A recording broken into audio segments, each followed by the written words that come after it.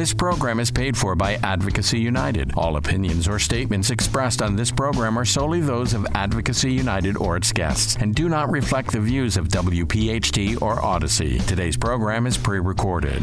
Consider a career with the International Brotherhood of Boilermakers. As a Boilermaker apprentice, you'll earn while you learn.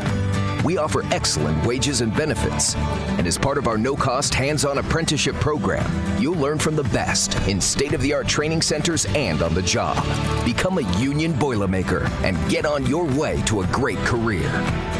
Visit Boilermakers.org or call 844-IBB-WELD. And guess where this additional billion gallons of biofuel is going to come from? It's going to come from abroad. That's not an American first energy policy. We're in this together. Labor's in this. Building trades are in this. Refiners are in this. American consumers need us to do this too. Now across the Jacob Media Network, welcome to the Labor and Energy Show Special, exclusively presented by the PBF Energy Paulsboro Refinery and the PBF Delaware City Refinery, in collaboration with the labor unions that build our communities. If you fix this RINs issue, you're looking at a reduction of 25 to 30 cents a gallon. This is the Labor and Energy Show, bringing labor leaders, national experts, and political influencers together to educate you about fancy terms like RINs and RGGI, while explaining the truth about energy independence. Welcome to the Labor and Energy Show with J. Doc and Krause. And welcome in, everyone, to what will be our final Labor and Energy Show for the year 2023. Along with J. Doc, I'm Joe Krause. We welcome our listening audience into the show and our viewing audience who are watching today across the Jacob Network on YouTube. J. Doc, how are you, sir? Great, Joe. How are you on this festive holiday weekend, my friend? Yeah, good to go. Good to go from a holiday perspective, and glad that we were able to do one more program. You know, sometimes programming turns into a rehash of previous content, but I'm glad you lined up two great guests for us today. And we get to end the year with two guests and some fresh information for the audience. So as we continue the mission of educating the public. Absolutely, Joe. And here's the thing. You know, we get the opportunity every week to showcase our labor and energy leadership. We mix it up in a lot of different ways, okay?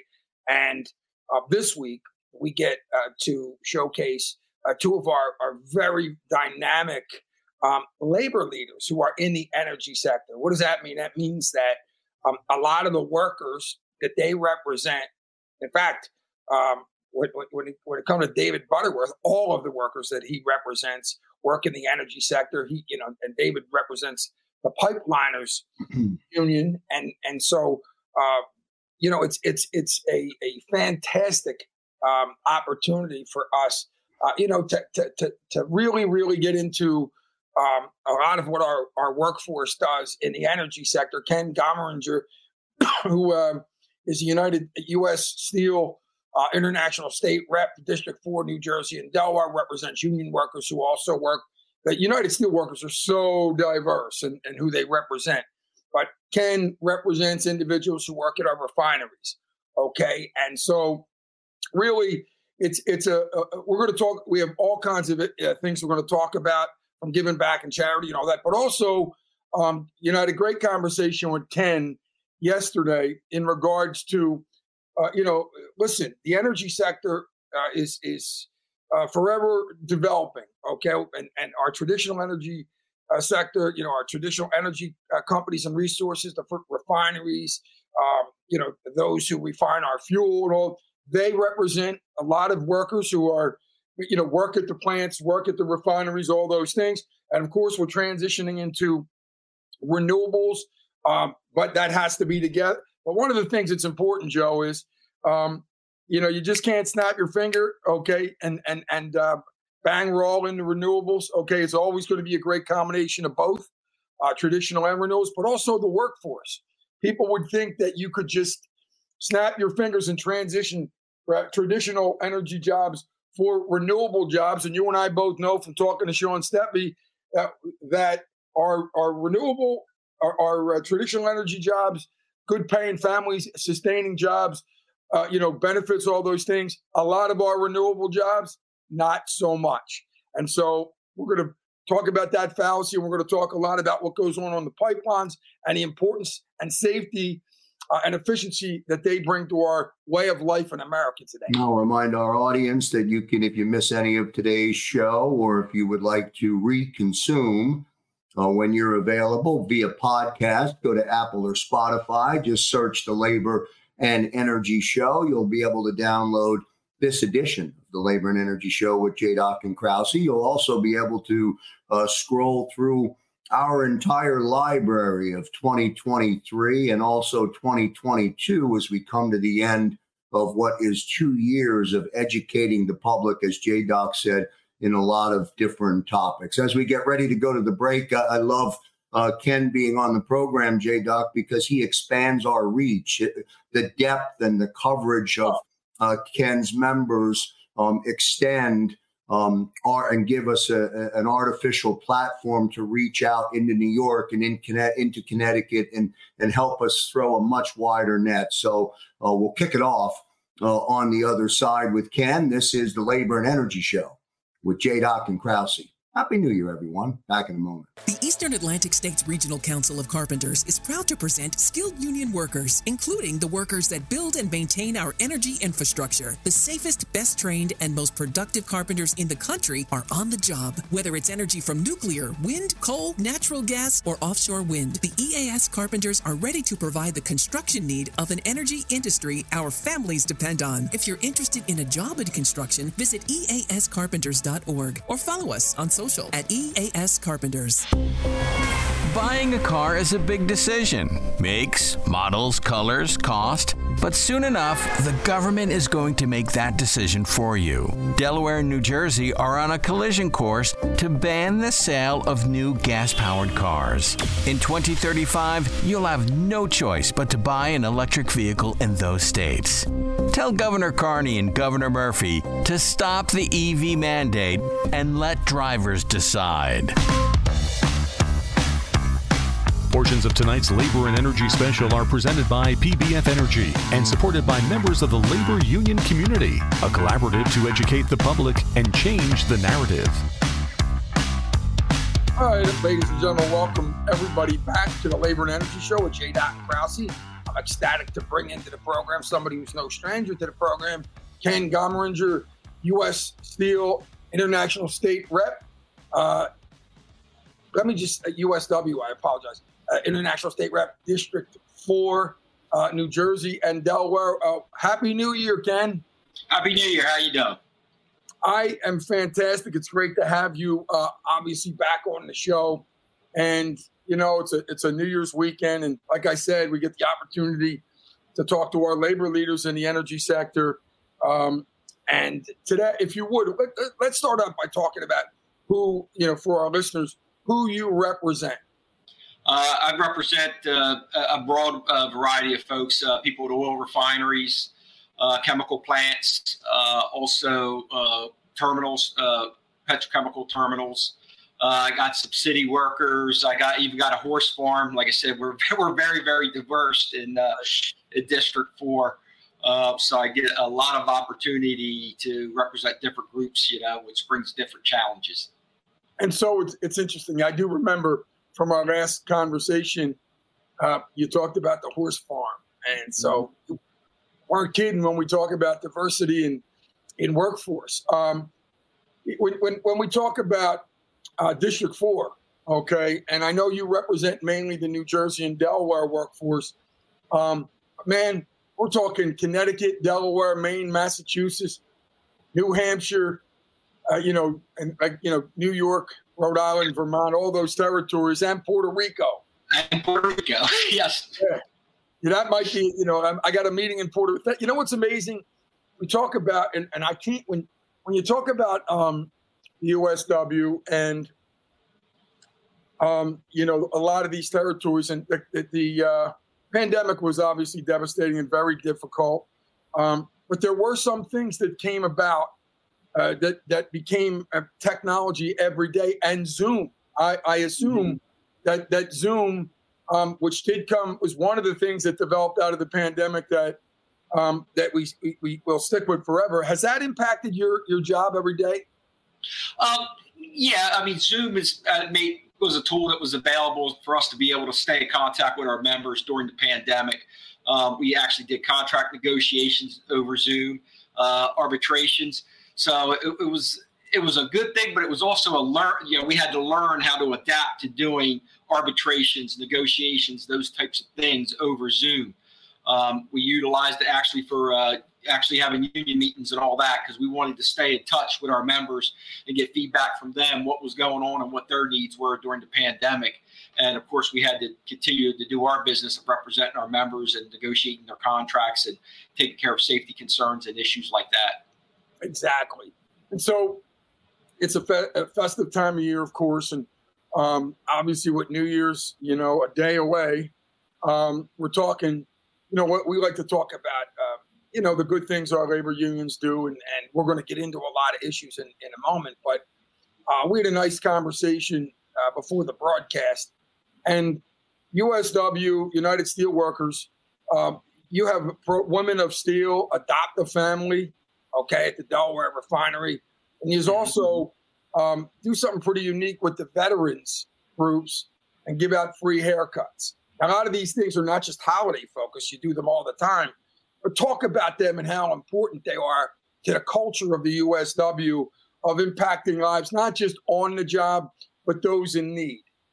Well, we also understand that it's very important for us to be involved in the communities that our members work in and live in, and to give back, right, to those that are less fortunate than us. So like our Women of Steel, they do a lot of good work with, they've done packages for veterans that are deployed overseas. They send gift packages and all that with, deodorant, socks, things that, we take for granted. They've done stuff like that. Also our Veterans Committee, right? The steelworkers are very entwined with our veterans, and we have veterans committees in almost all of our districts now, and our locals.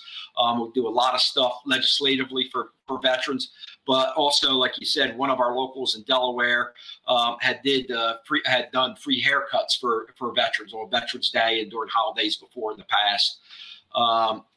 Coat drives, clothing drives, as you mentioned. My home local, USW Local 4-898, the Delaware City Refinery, every year they do Adopt a Family, where they adopt like 5 or 6 families and go Christmas shopping for the children and stuff like that. Donations to volunteer fire companies and all that, because they provide a service for us and our locals and our halls and stuff like that. So it's very important to, not only concentrate on the work, negotiating contracts and those types of things, but also being out there in the community and being involved with the community. Me coming from the Delaware City Refinery back in 2009, we were shut down, and we really understood how that also affected the community that the refinery operated in, and the support that we got from the community with, trying to find a buyer and keep the refinery running and keep those good paying jobs in that community. There was a study done back then that, it wasn't just the 1,000 people that work at the refinery. It's like, I think 15 or 20 jobs. For every one job in the refinery, it affects 15 to 20 jobs outside in the community.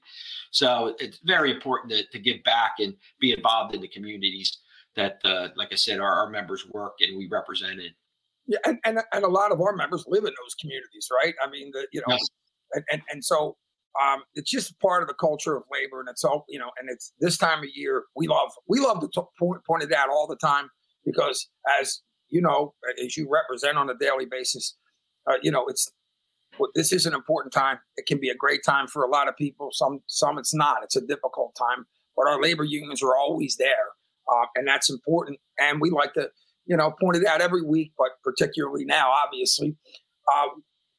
Having said that, okay, and by the way, when you mention the veteran groups, one of the things that's important and synonymous with labor is our relationships and our synergy with the veterans, because a lot of our members are veterans. Okay. And so, a lot of, patriotism and I love the free haircuts. That is it's a great thing, along with the adopt a family. So it's just it's extremely heartwarming. So having said that, that's a year in review, man. I mean, you're out there on the front lines on a daily basis. Okay, let's talk a little bit about 2023.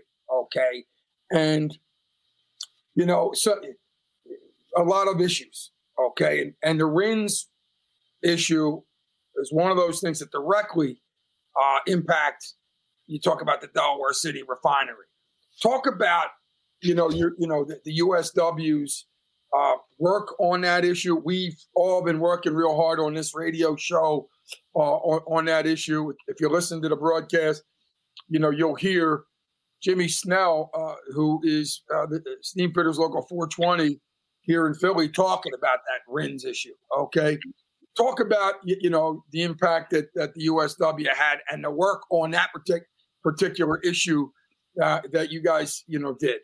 Yeah, well, I mean, it goes back even before 2023. I mean, steelworkers, myself personally, I've been involved as a local union president doing work on RINs since practically the renewable fuel standard came into effect and RINs became a tradable commodity, basically, which it was never intended to be.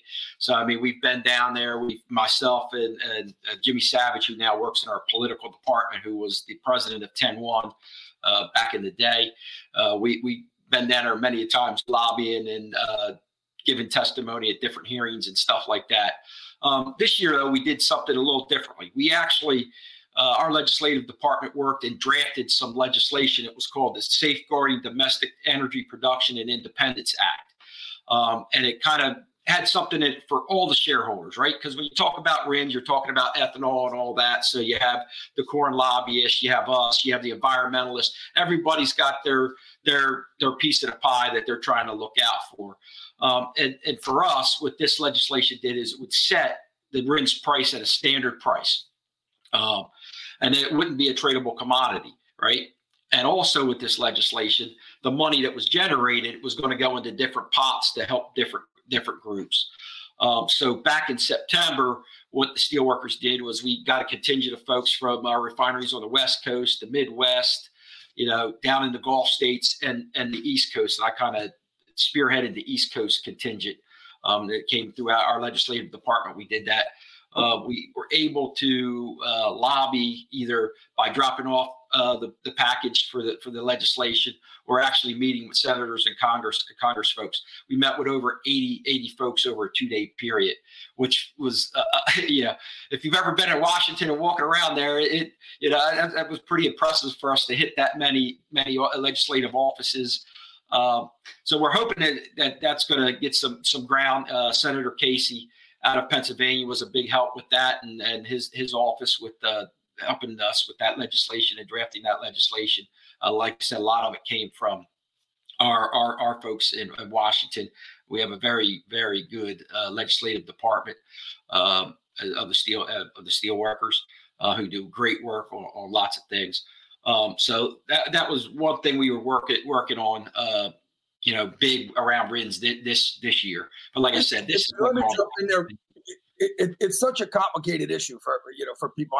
We had a number of political leaders on Norcross on the program, and I remember asking him. This was a couple years back. It wasn't 2023. It was one of our first shows a couple years ago, and one of the real stunning things was because we've talked about not only obviously jeopardizing our refineries, but we have national security issues, right? And so all kinds of stuff going on. And I asked him, I said, what do your colleagues think? Okay. And in Congress, he's like, I don't think they really understand it. And it's amazing how many people and the impacts of it. And it's amazing how many people in leadership roles are voting on things. They're listening to their staffers. I don't think they understand it. And it impacts so many people. So obviously we commend what you guys are doing, the USW, and obviously we're a platform for that. Lots of things going on, Ken. And, you were talking about a trip to Norway. Okay. The United Kingdom. We went over to the United Kingdom. There was a union from Norway there, and with that had to deal with. That wasn't a RINs issue.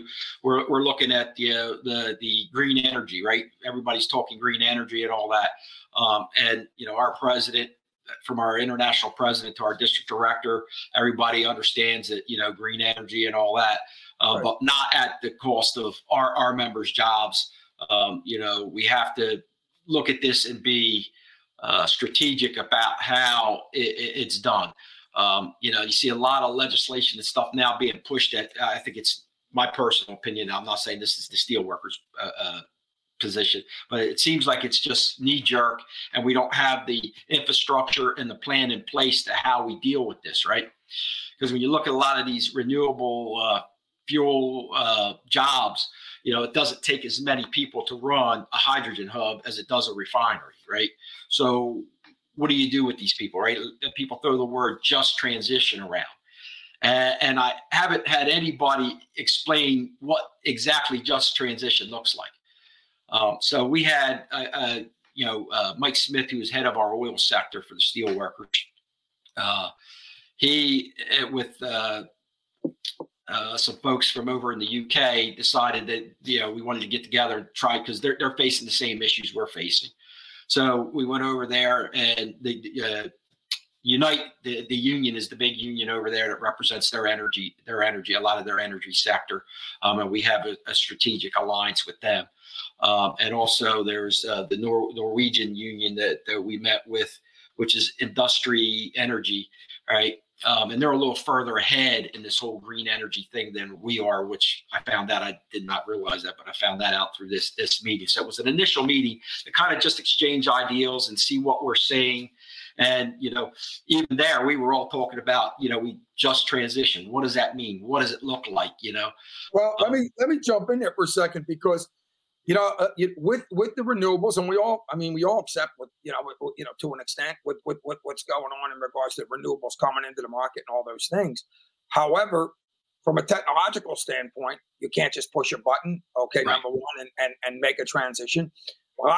Most of the renewable forms of energy need traditional energy resources to run them, number one, okay, and a lot of the legislation, like you said, just is it's in a sense it's just a clean sweep. You cut everything off and we're going to start it. Nothing could be further from the truth.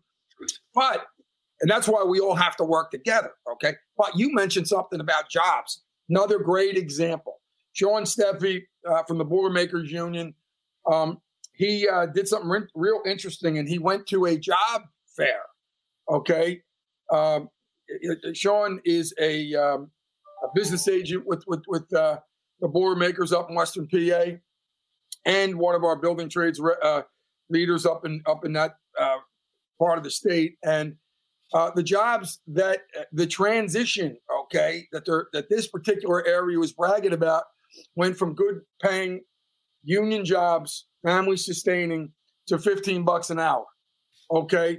And so there are so many issues that are being broad brushed, okay, and just in a conversation or a speech that includes the technology to actually make things happen, where we all need to work together, and the jobs, okay. Of course, there's not as many jobs needed, but also the quality of the jobs, the pay, and all those things, okay. It just whoa. Let's hold up here and let's have, real conversation. Let our leaders like yourself, delve into these issues, and whatever direction we're going, let's do it together. Your thoughts? Yeah, no, I agree with you. I think that, like you said, we all are aware that the world's changing and all that. But you have to be, like I said before, strategic about it. You have to, make sure that, we don't leave anybody behind. I've seen some where they're talking within 10 years. I don't see how, like you said, it's like throwing a switch. How do you do that? Because I don't even think for, just an example, electric vehicles. I know in my state, the infrastructure is not there for charging stations and all those types of things. Well, that's a great. So right. We only got 3 to 4 minutes. Let's talk about that. Okay. Like we talked about electric vehicles. Well, awesome. I mean, who doesn't support them coming into the market? Well, they got a lot of issues over in the Congo with the critical minerals it takes. So we got to deal with a lot. But them coming into the market's one thing. The mandates, which we've been talking about, pick it up from there, because that is a whole nother ball of wax. Going to shut it, 2035, we're going to only be able to sell electric vehicles in a lot of states. Come on. Yeah. I personally don't see how that's even doable that quickly. Like you said, you got to look at the technology. You got to look at, you're going to be displacing a lot of folks because, you're going to be probably shutting down refineries possibly and all that, which another thing you brought up, brings up, security issues and all that kind of stuff, because you're not going to switch your tanks and your Humvees and all that over that quickly to all electric or anything like that. So if we're shutting down refineries and all that, where are you going to get this gasoline from? Where are you going to get the petroleum products you need? And I don't think people realize too, just, you look at a refinery, you think gas and distillate and stuff like that. There's all kinds of stuff in our everyday use that has petroleum-based products in it and all that. So we'd be naked right now. Right. So, I mean, it's a big, you got to look at the big picture and also think outside of the box how you're going to do this. Like I said, our thing is, we don't want our folks out on the street. We don't want to lose these good sustained jobs that we have, family sustaining jobs. If you're going to replace, $120,000 a year job with $120,000 a year job, that's one thing. But from what I've heard and what I've seen so far, that's not a plan. That plan's not in place. So I think, we got to, everybody wants a clean environment. Everybody wants, the air to be good and the water to be good and all those types of things. And we all realize that things change, but you got to be strategic about it. You got to make sure that you have the infrastructure in place. And you also have to make sure that you take care of the people that you're displacing out of these jobs. Whether that's, if they're not making what they're making, there's some kind of displaced fund or something to help these folks transition or something. But, I haven't heard anybody have a plan on how to handle this. It's just, here's the mandates. It's a cluster in so many areas. And what's amazing is, and we only got about 30 seconds, is that the votes for this stuff are happening right now. So for these 2035 mandates, 2027, 2035, and so many people, we've had posters on the program, they don't even know what they are, And when they are polled, they're not for them. Ken, if you would, obviously we're so appreciative of you being on the program and doing what you do on a daily basis in United Steelworkers, addressing these issues. If you would, parting words, my friend. Obviously, it's New Year's. Happy New Year's to yourself and your fellow USW representatives. Parting words. You got about 20 seconds to your members here for 2024. Just that, we're aware of the situations that are going around. Our international is with the green energy and things like that, and we're doing everything we can to look out for our members politically and legislatively. Our president, Tom Conway, who recently passed away, he had sent letters to the governor of New Jersey and other states, letting them know that, hey, we understand that this is coming, but we're not. You can't, like you say, throw a switch, and we need to make sure that our members are protected and their families are taken care of. That's what. Oh yeah, no, absolutely. So Ken Gomeringer, United Steelworkers International Staff Rep, District 4. We thank you so much for what you're doing on a daily basis and your fellow representatives, and we really appreciate you being on the broadcast. And a happy 2024 to you and your members, my friend. Yep, and happy 2024 to you all and everybody out there, and thank you for having me on the program. Awesome, my friend. We'll have more from the Labor and Energy Show in just a minute. What's a Boilermaker? We're the skilled welders, riggers, and craftspeople who will help you grow your competitive edge. We step up when others step back, and we do the job right, on time, on budget, and safely. No drama, just results every time. We're the International Brotherhood of Boilermakers, and everything we do begins with our bond. Let's get to work together. Visit bestintrade.com. Neuter Integrated Multi-Craft Contractors has been a force since 1896. That's right, 1896. And specializes in welding, piping, mechanical, structural, constructability reviews, project management, and rigging design services. For a free consultation, call Neuter at 314-421-7600. Neuter proudly serves petroleum refining, chemical processing, power generation, and alternative energy. Get in touch with Neuter at 314-421-7600. This program is paid for by Advocacy United. Today's program is pre-recorded. Portions of tonight's Labor and Energy Special are being supported by the members of the labor union community, including Steamfitters Local 420, Jim Snell, Business Manager, the Eastern Atlantic States Regional Council of Carpenters, and the United Steelworkers. All right, welcome back to the Labor and Energy Show here on the Jacob Media Network. We're going to bring David Butterworth, Business Agent, Pipeliners Local 798, into the broadcast. We are waiting for David. I'm here. Okay, there you go. You were. There was a dark screen there for a second, but having said that, we appreciate it. Dave, welcome to the broadcast. You're not a stranger to the broadcast. Obviously, we had the pleasure of bringing you onto the program in Erie, PA, up at the Shale Insight, where you were a guest speaker up there, which is where we met, and I'll never forget it. So the Shale Insight convention in Erie, PA, features the Marcellus Shale leadership and community, and we're and so they had different leaders speaking, and David Butterworth came onto the platform, and man, oh man, what a dynamic speaker. And literally within 10 minutes, I had him on the broadcast, and he certainly is dynamic and was really appreciative that we had such a great labor leader up there. David, you're the business agent for Pipeliners Local 798.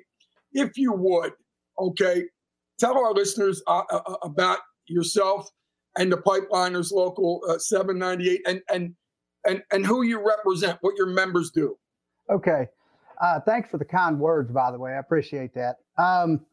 We built the Alaska Pipeline. We were the main, there is an Alaska local up there out of Fairbanks. It's UA local. But in 1949, we were organized right after they laid the war lines during World War II. And some guys that didn't have cell phones, they had Western Union. They saw a need for organized labor building pipelines throughout the country. So that's how we started. Me personally, I got my union book in 1997. I was still in the Army, and my dad got my book for me. And I came out, started working pipeline. I actually went to college while I was doing it in the summer.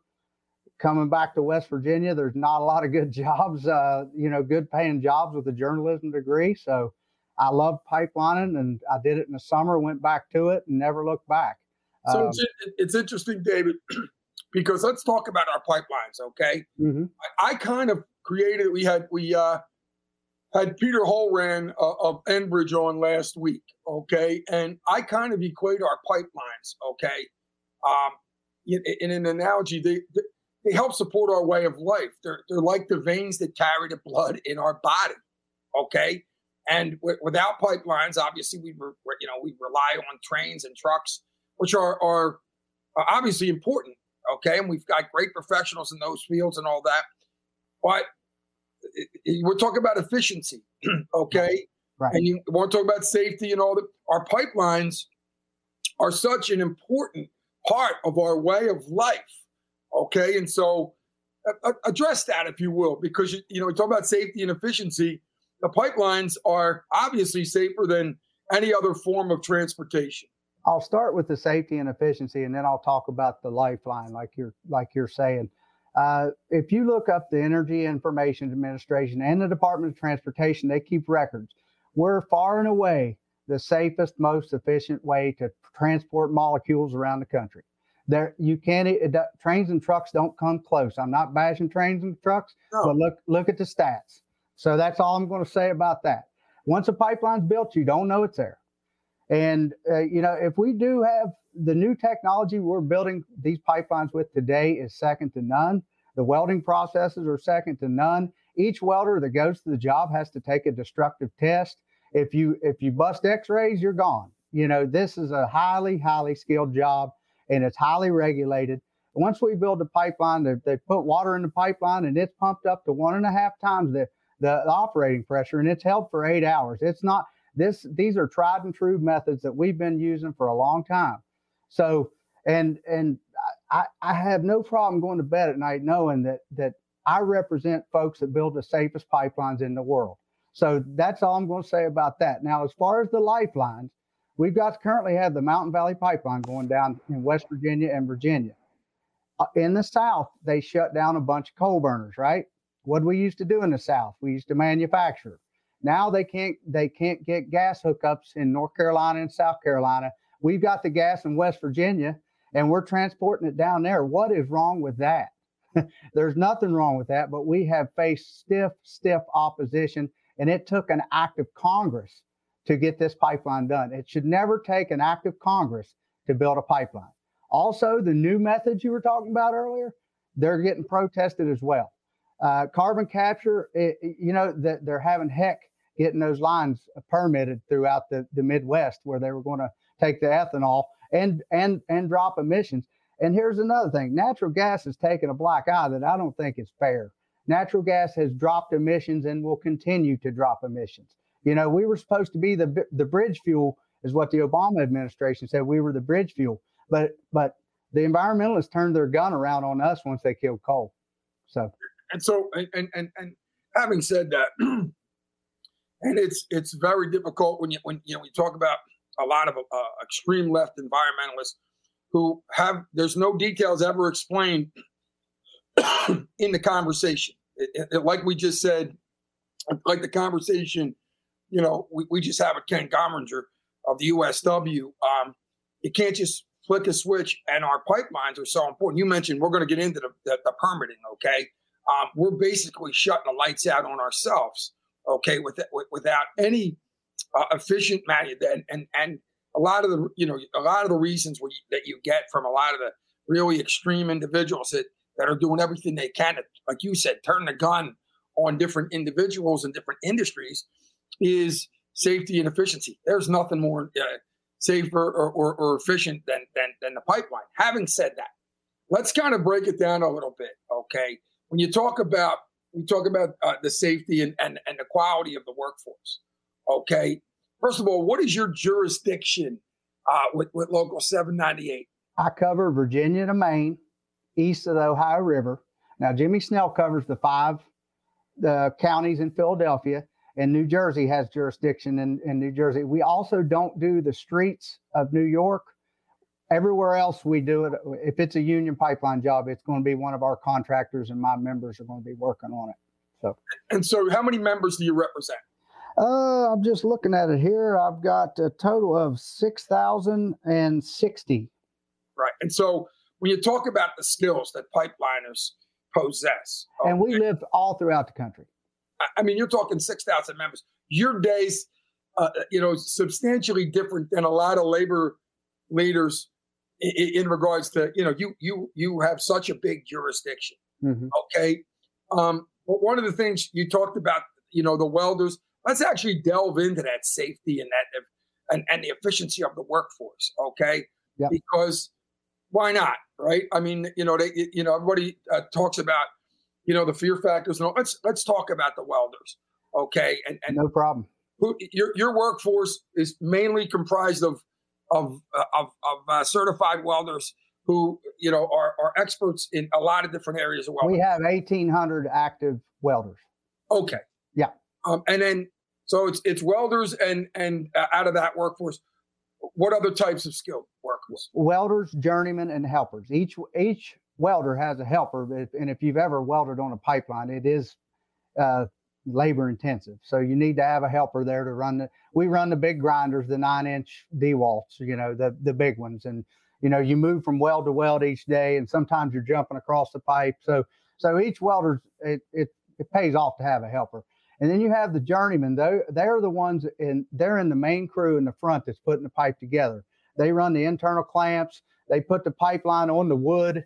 They carry the line through the hills and do all that. And then when it's over with, they're the main ones that put the water in the pipe to do the hydrostatic testing.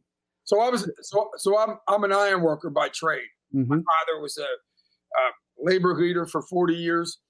By the way, this is something funny. So we obviously we have welders, and you talk about the high-rise buildings and all that.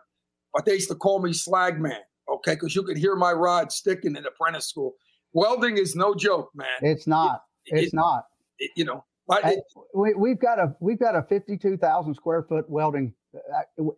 And here's the thing: if you can't weld on our jobs, you get found out very quick. Oh yeah. And I mean, you have to pass a test in our union hall before, unless you're organized. If we're real busy, right, we'll organize some guys in. But still, the gas company test is stringent as it comes. I mean, your whole weld is cut apart, and if there's any imperfections, you're up to 1104 code, and if you can't pass it, unfortunately, you go home. So I don't know of any other type of job. Most jobs, you put a hard hat on, take a drug test, and go to work. Not with us. Not with us. If you can't pass that test, you go home. Oh yeah, no, we have the best welders in the world in our unions. Yeah, and we're very, very fortunate. It's and it's such a high tech area. But one of the things that one of the things we talk a lot about, you mentioned apprentice school and I'm sure journeyman retraining. Let's talk about that apprentice school. Like you said, unless somebody's gets organized and brought into the local, already has those skills. Okay, a lot of times they're learning those skills in our apprentice schools. Talk about that and the quality education, both as a journey person and as a certified welder. Talk about the education our workforce is getting in those schools. Well, I went to the welding school in Tulsa in 2005. I'll be honest with you, you can't be prepared what you're getting ready to get into on a pipeline job. But it got me to the door to where I could pass a gas company test, but the speed and the skill and the craftsmanship, that's where it takes folks out there on the job helping each other to get you where you need to be. And my father was a welder, and that helped out a lot. But, this was back in the day where he put you on the crew where they were going to drag you down the right of way. And that's how you learned. And you learned baptism by fire, I guess is the best way to say it. But still to this day, we do not have a current apprenticeship, but we are developing one because we've always been in the private sector.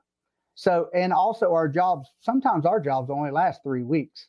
So it's been problematic for us to put something like that together, but where we're getting into the hydrogen and the carbon capture with the federal funding and the 45Q, we are developing currently in right now. I mean, they're working on it right now in Tulsa.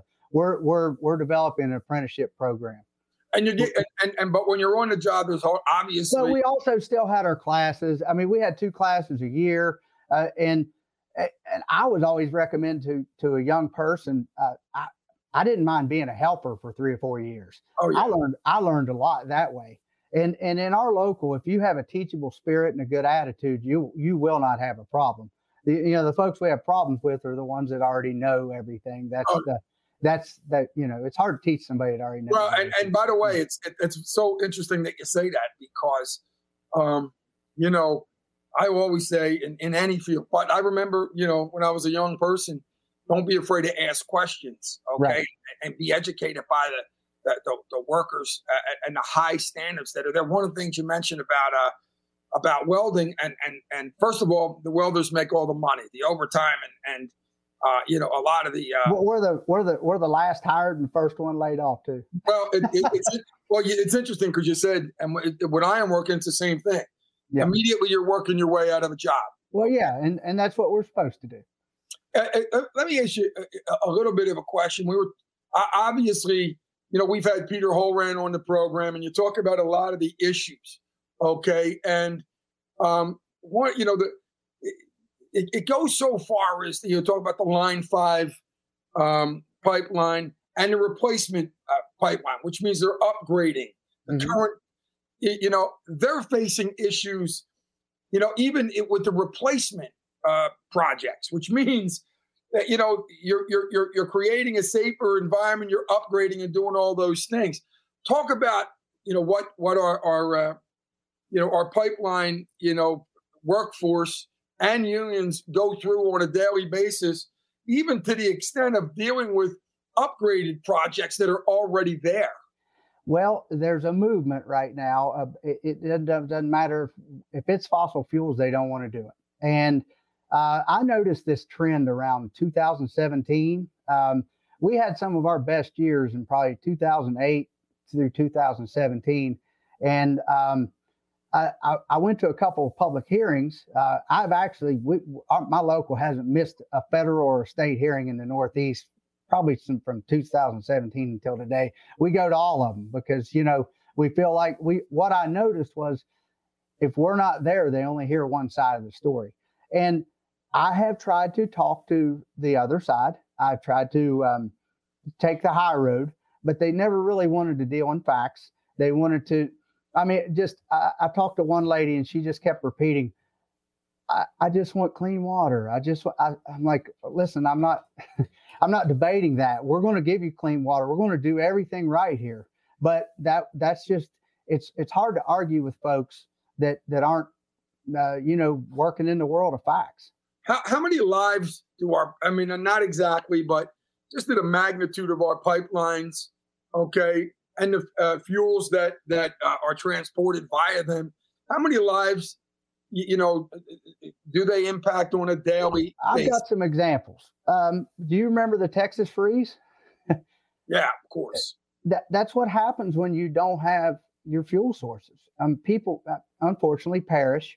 We also had the Colonial Pipeline that carries liquid. It carries gas. It goes throughout the country, and it's an old line. When it had I can't remember what exactly. I think it was hacked. This was a few years back. I noticed in my community, people were starting to hoard gas. So what's that going to do? I mean, if they're not even thinking about the guy behind them, right? So I feel grid reliability. I'm an all of the above energy guy, and I don't say climate change is a hoax, or I'm not going to go there. Oh. But what I'm saying is we have to keep our current grid up to maintain our quality of life. You saw what happened in Texas, and that was where none of their lines were winterized. Basically, wind failed, solar failed, natural gas failed, oil failed, everything failed there, and because they weren't winterized. But sadly, people perished. You think about it. I mean, the elderly, they need their heat, they need their AC, and we provide that. But I think there's just a lot of folks in the general public that don't realize what we provide. Exactly. Let's talk about some of the issues that are, kind of connected to that, to say the least. Permitting reform. Yes. Okay? the need to, really, implement it at a high level. We can't react to situations. We can't start new projects. We can't continue projects that are already going. We got a couple minutes. Talk about that. We got 2 minutes just to try to touch. I had the unfortunate, I was on the side of projects being shut down. In 2018, we had the Mountain Valley in full swing, the Atlantic Coast Pipeline. I had 3,700 members working that's my members working in this area. And everything was good. And then they started taking the legal route, saying that the permits weren't valid. And then there was a circuit court that agreed and saying the permits weren't valid. That's why I think permitting reform is the end game, and it's got to be at the federal level. Also, we've got issues in the states too. New York won't they just won't approve a permit up there, and we had the Constitution Pipeline. It got shut down. I can name the Nessie, that was in New York, Northeast Supply Enhancement. That never got off the ground. And, for a while, J-Doc, I never thought I was going to get a win. And then Mountain Valley, Senator Manchin, who is a big proponent of permitting reform, I met with him last August, and he was pushing for it. He really, really tried to get it done, and politics got involved, and he wasn't able to get it done. But that is the end game, because in this country, it takes 5 to 10 years to permit an energy project. And in Australia and Canada, it's 1 to 3. That takes away the certainty, and nobody wants to invest. Right. So I mean, we have to do something. I mean, it's taking entirely too long to permit our projects. And you know, I hope nobody else has to go through that. What I did with them, getting just the rug jerked out from under you midstream. Those were terrible days. I can promise you. No, absolutely. David Butterworth, obvious business agent, Pipeliners Local 798, obviously, and also a member of our Energy Education Awareness Council, which we really appreciate. We want to thank you so much for what you do every day. You're one of the most dynamic labor leaders we have out there, and representing your members and our union community in general. We appreciate you being on the program, David, and have a great 2024. Obviously, we appreciate you, and we're a platform for what you do every day. Well, thank you for doing what you do.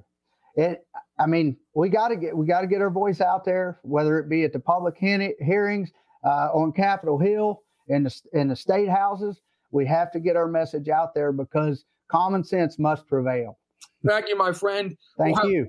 We'll have more from the Labor and Energy Show with J. Dot and Krause in just a minute. The Eastern Atlantic States Regional Council of Carpenters is proud to present skilled union workers, including the workers that build and maintain our energy infrastructure. The safest, best trained, and most productive carpenters in the country are on the job. Whether it's energy from nuclear, wind, coal, natural gas, or offshore wind, the EAS carpenters are ready to provide the construction need of an energy industry our families depend on. If you're interested in a job in construction, visit eascarpenters.org or follow us on social at EAS Carpenters.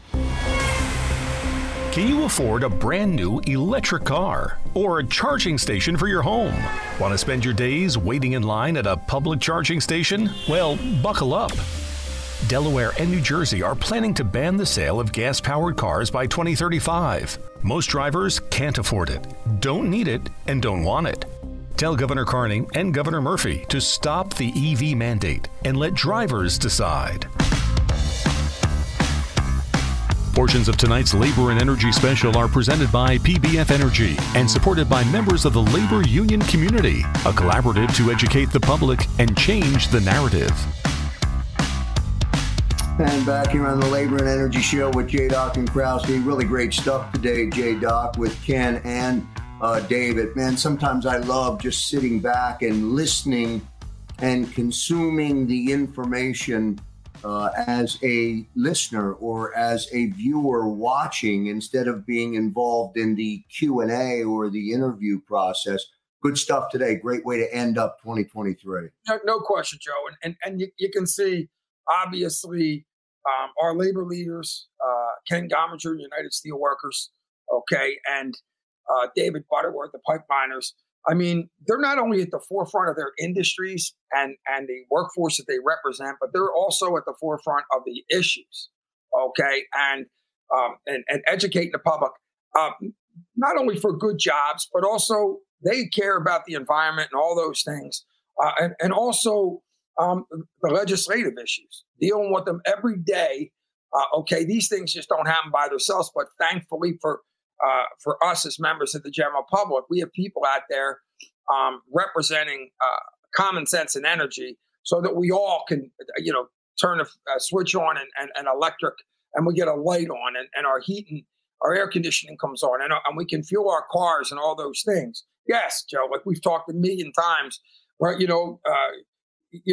there's a transition in regards to different renewables coming into the market and all those things, but we need our we need our traditional energy resources and industries as much or more than ever, okay? And together we can make it happen. We've said it many times. This is not a union issue.